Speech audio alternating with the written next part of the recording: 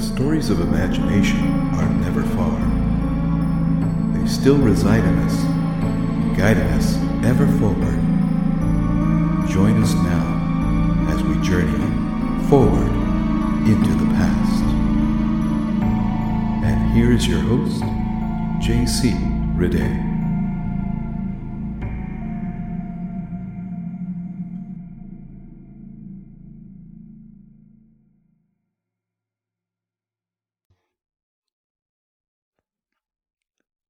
Hi again, folks, and welcome once again to another amazing episode of Forward into the Past. I'm J.C. Rede, your host and narrator, and today we're going to pick up exactly where we left off last time in the Nick Carter mystery, The Call of Death, or Nick Carter's Clever Assistant. As I mentioned in the last episode, even though dime novels and story papers were looked down upon by members of high society, they were, in many ways, the only means to stories of vivid imagination by most members of the working classes. Now, you have to remember that even though there were many public libraries throughout most major cities, most working people had very little to no time to go to a library. And, even if they did, it was quite likely that whatever book they happened to have borrowed might have been stolen, pickpocketed, or straight out pawned for cash, since most books at a library would have been donated by wealthy patrons, and would have cost a pretty penny, considering that most printed books, with legitimate covers, would have cost anywhere from $1 to $2, quite a sum of money for a hard-working factory worker. Story papers cost maybe 5 or 10 cents, and dime novels, of course, could be had for 10 or 25 cents, a much more reasonable cost, and everyone had access to those at news vendor stands on almost every street in America. Now, it's quite extraordinary to realize that a new copy of a story paper was available almost every week, and within those 8 pages were several complete stories in them. Every single week. The man behind the pseudonym of Nicholas or Chickering Carter, and I'm going to mess up this name, Frederick Van Rensselaer Day, wrote well over 1,000 Nick Carter mysteries all by himself. He churned out a 28,000-word story every week for years, and, believe it or not, he did not use a typewriter. He wrote every single one of those stories by hand, week after week. Amazing, isn't it? Now, it is said by many that the Nick Carter character is directly responsible as the basis for the pulp comics superhero template, especially with his knack for arriving at the proper moment to capture the bad guys and save the day, as I mentioned in the last episode, which itself is a direct tie to Victorian storytelling, especially melodramas. And speaking of arriving at the right time, there is a phrase that is still in common use today when we speak of someone arriving at the best time possible, usually without a moment to spare. This phrase was definitely coined in the Victorian era and was more than likely influenced by our master detective's knack of dramatic triumph over evil. Of course, we still to this day say that someone who arrives at the last possible moment or manages to save the day when all things look bleak arrives in the nick of time. Yep, that's where we get that phrase. And speaking of arriving in the nick of time, let's get on with our story. In the last episode, Harriet Farley, daughter of deceased millionaire Archibald Farley, has stopped Nick from joining in the investigation into the robbery of a bank in Westchester County. She proceeds to tell our master detective that the Reverend Austin Maybrick, the rector of St. Lawrence's Church, also in Westchester, has disappeared under suspicious circumstances. The Reverend, who is secretly engaged to Miss Farley, left the church grounds the night prior and has not returned. Just before he left, he was visited by an unknown veiled woman, who the Reverend Maybrick had an hour-long private conversation with in his library. Miss Farley suspects that the veiled woman might be Kate Crandall, a public stenographer who was making romantic advances to the Reverend, and was highly upset when she found out that Reverend Maybrick and Miss Farley were actually engaged. Is Kate Crandall behind the Reverend's disappearance?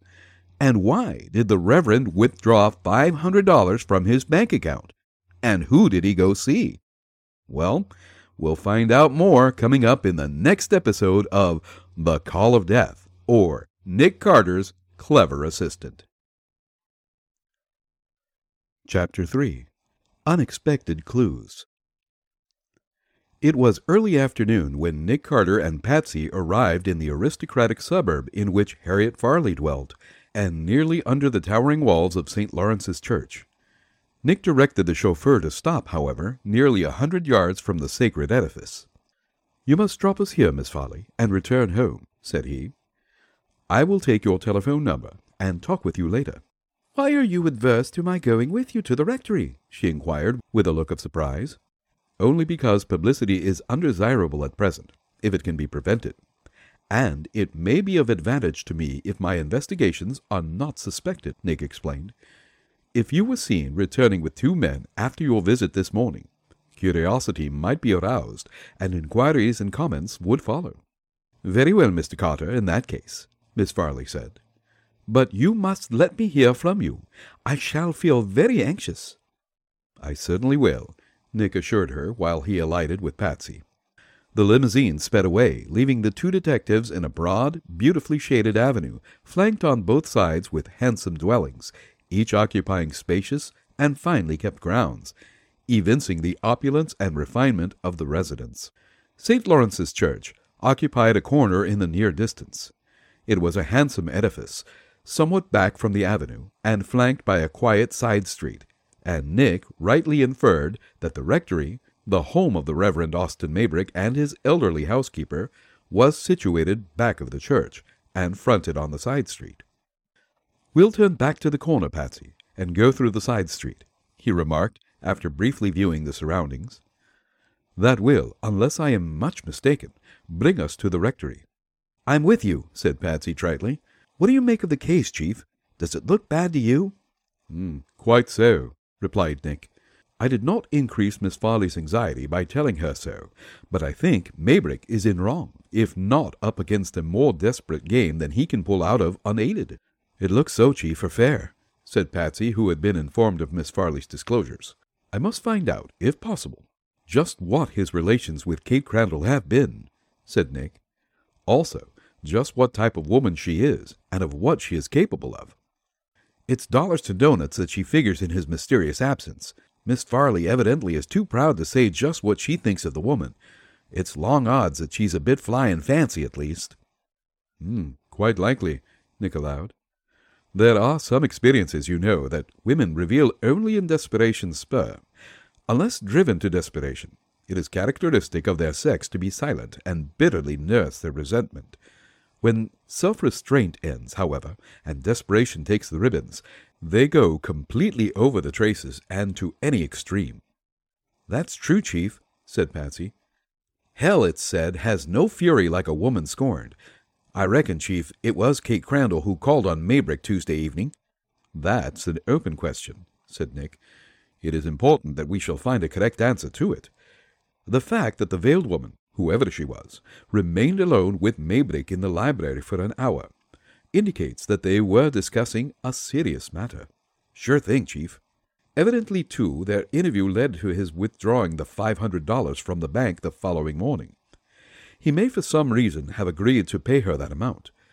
The fact that he departed with 2 empty suitcases, however, shows that he was expecting to receive something from her, or from persons with whom he evidently had an appointment. His carrying a revolver, moreover, which is quite extraordinary for a clergyman, indicates that he anticipated trouble. He may have got in much deeper than he expected. "In over his head, Chief, I'm thinking," Patsy dryly vouchsafed. "That now appears to be the size of it," Nick agreed. They had rounded a corner of the side street while speaking, and then were approaching the rectory. It stood on a plot of ground between the rear of the church and an attractive estate occupied by a handsome wooden dwelling. Both were somewhat back from the street, and an iron picket fence divided the 2 estates. As he was approaching the end of this fence, where it met the sidewalk, Nick recalled what Harriet Farley had said about Kate Crandall playing the spy near the rectory. He paused to view the adjoining grounds. They would have offered concealment for such a spy, and Nick's impression proved profitable. "This way, Patsy, for a moment," he said quietly. He saw that there was no path at that point leading to the rear of the house. The close-cut greensward showed faint footprints nevertheless, and Nick walked into the grounds some 20 yards, carefully inspecting a narrow flower bed that ran parallel to and near the fence for a considerable distance. He found not exactly what he was seeking, but of the same character. He discovered several footprints in the dark soil of the flower bed, at a point nearly back of the rectory and some 30 feet from it. Contrary to Nick's expectations, however, the imprints evidently had been caused by the shoes of men. "By Jove, this opens a new field for conjecture," said he, calling Patsy's attention to them. "We have heard nothing about male spies in this locality, only about the Crandall woman." "Gee, that's right, Chief, but these are men's tracks," said Patsy, eagerly inspecting them. "Undoubtedly," said Nick. "There evidently were 2 of them. Note the 2 different sizes. Also, that the depths of the soles is greater than the heels, and that parts of each overlap themselves, all showing plainly enough that the 2 men were crouching here and evidently watching something, or someone, through the picket fence." "Sure thing.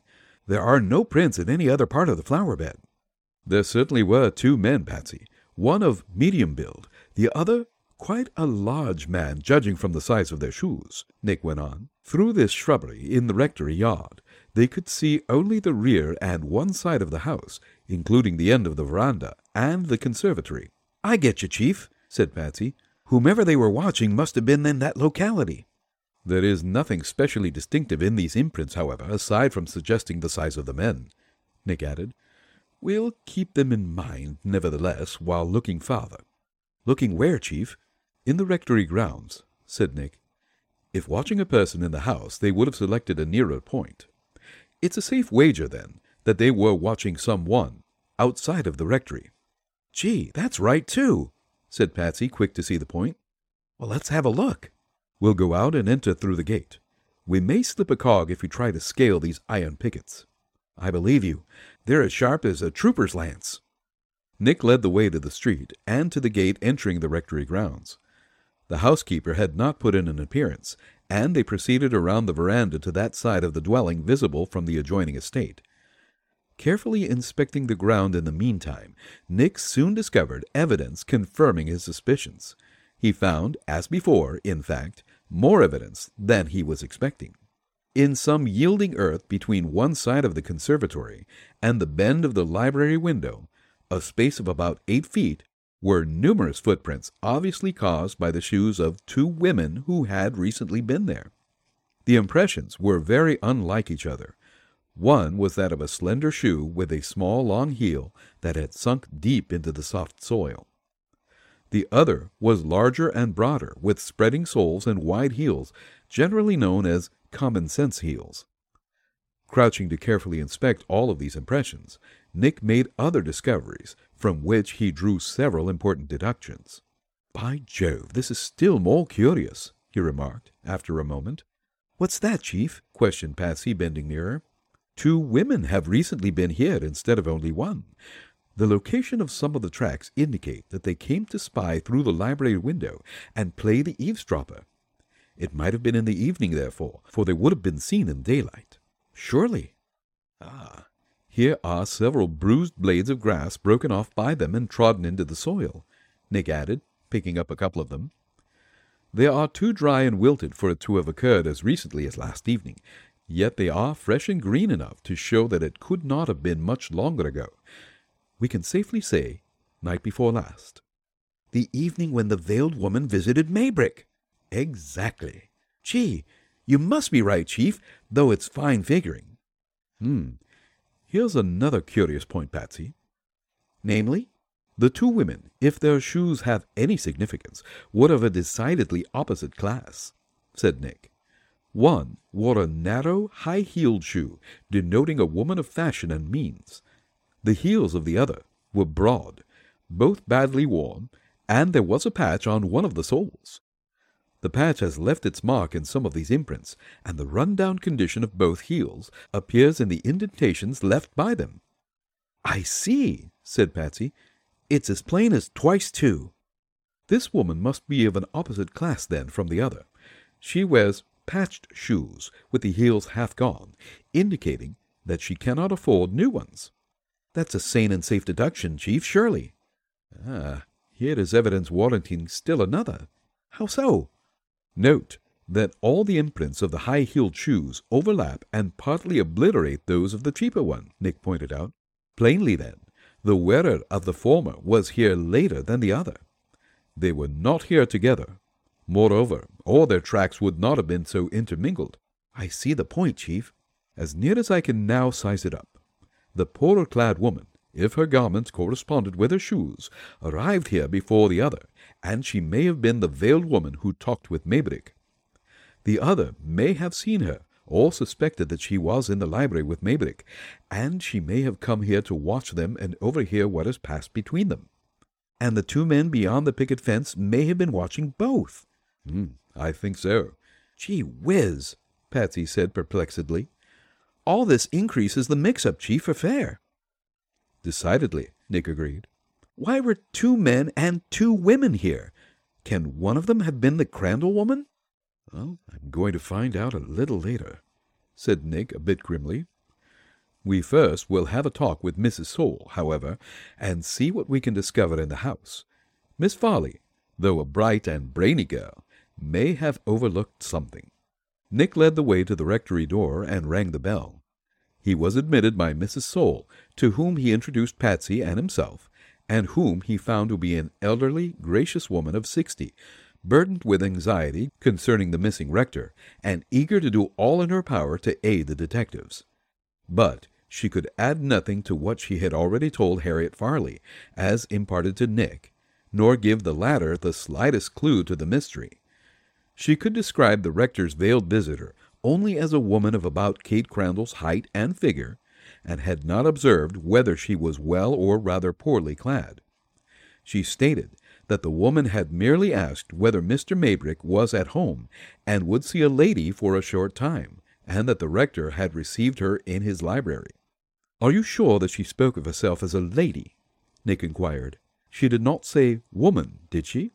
"No, sir," Mrs. Soule insisted. "I am positive that lady is the word she used." It was significant only in that Nick aimed to definitely learn, if possible, which of the two women suspected of having been spying outside had an interview with Maybrick, if either of the two. A search in the rector's desk, moreover, brought to light nothing explaining his absence other than the revolver case mentioned by Miss Farley. A crayon portrait on an easel, however, showed Maybrick to be a splendidly built, striking type of man, with a strong, smoothly shaved face, a classic cast of features, and, obviously, a man of sterling character and extraordinary mental vigor. Nick lingered only to direct Mrs. Soule to do nothing about the matter, but to answer inquiries by stating that Mr. Maybrick was away for a few days, and the two detectives then departed. There was a look of increasing determination on Nick's strong, clean-cut face, however, when they walked away and rounded a corner of St. Lawrence's Church. "I'm going to find that woman, Patsy, or lose a leg in the attempt," he said bluntly. "I'm with you, Chief," Patsy quickly declared. "We'll begin with getting Kate Crandall's measure," Nick added. "Miss Farley told me that she has an office in the business section. I will pay her a visit and see how she lines up. Am I to go with you?" "You are to remain outside," said Nick. "I may decide not to expose my hand, which would be to our disadvantage if she really is responsible for Maybrick's absence." "That's right, too." "It may be necessary to shadow her, moreover, so you had better stick round outside and await my instructions. There will be something doing, I think, after I have interviewed this woman." Two sets of footprints.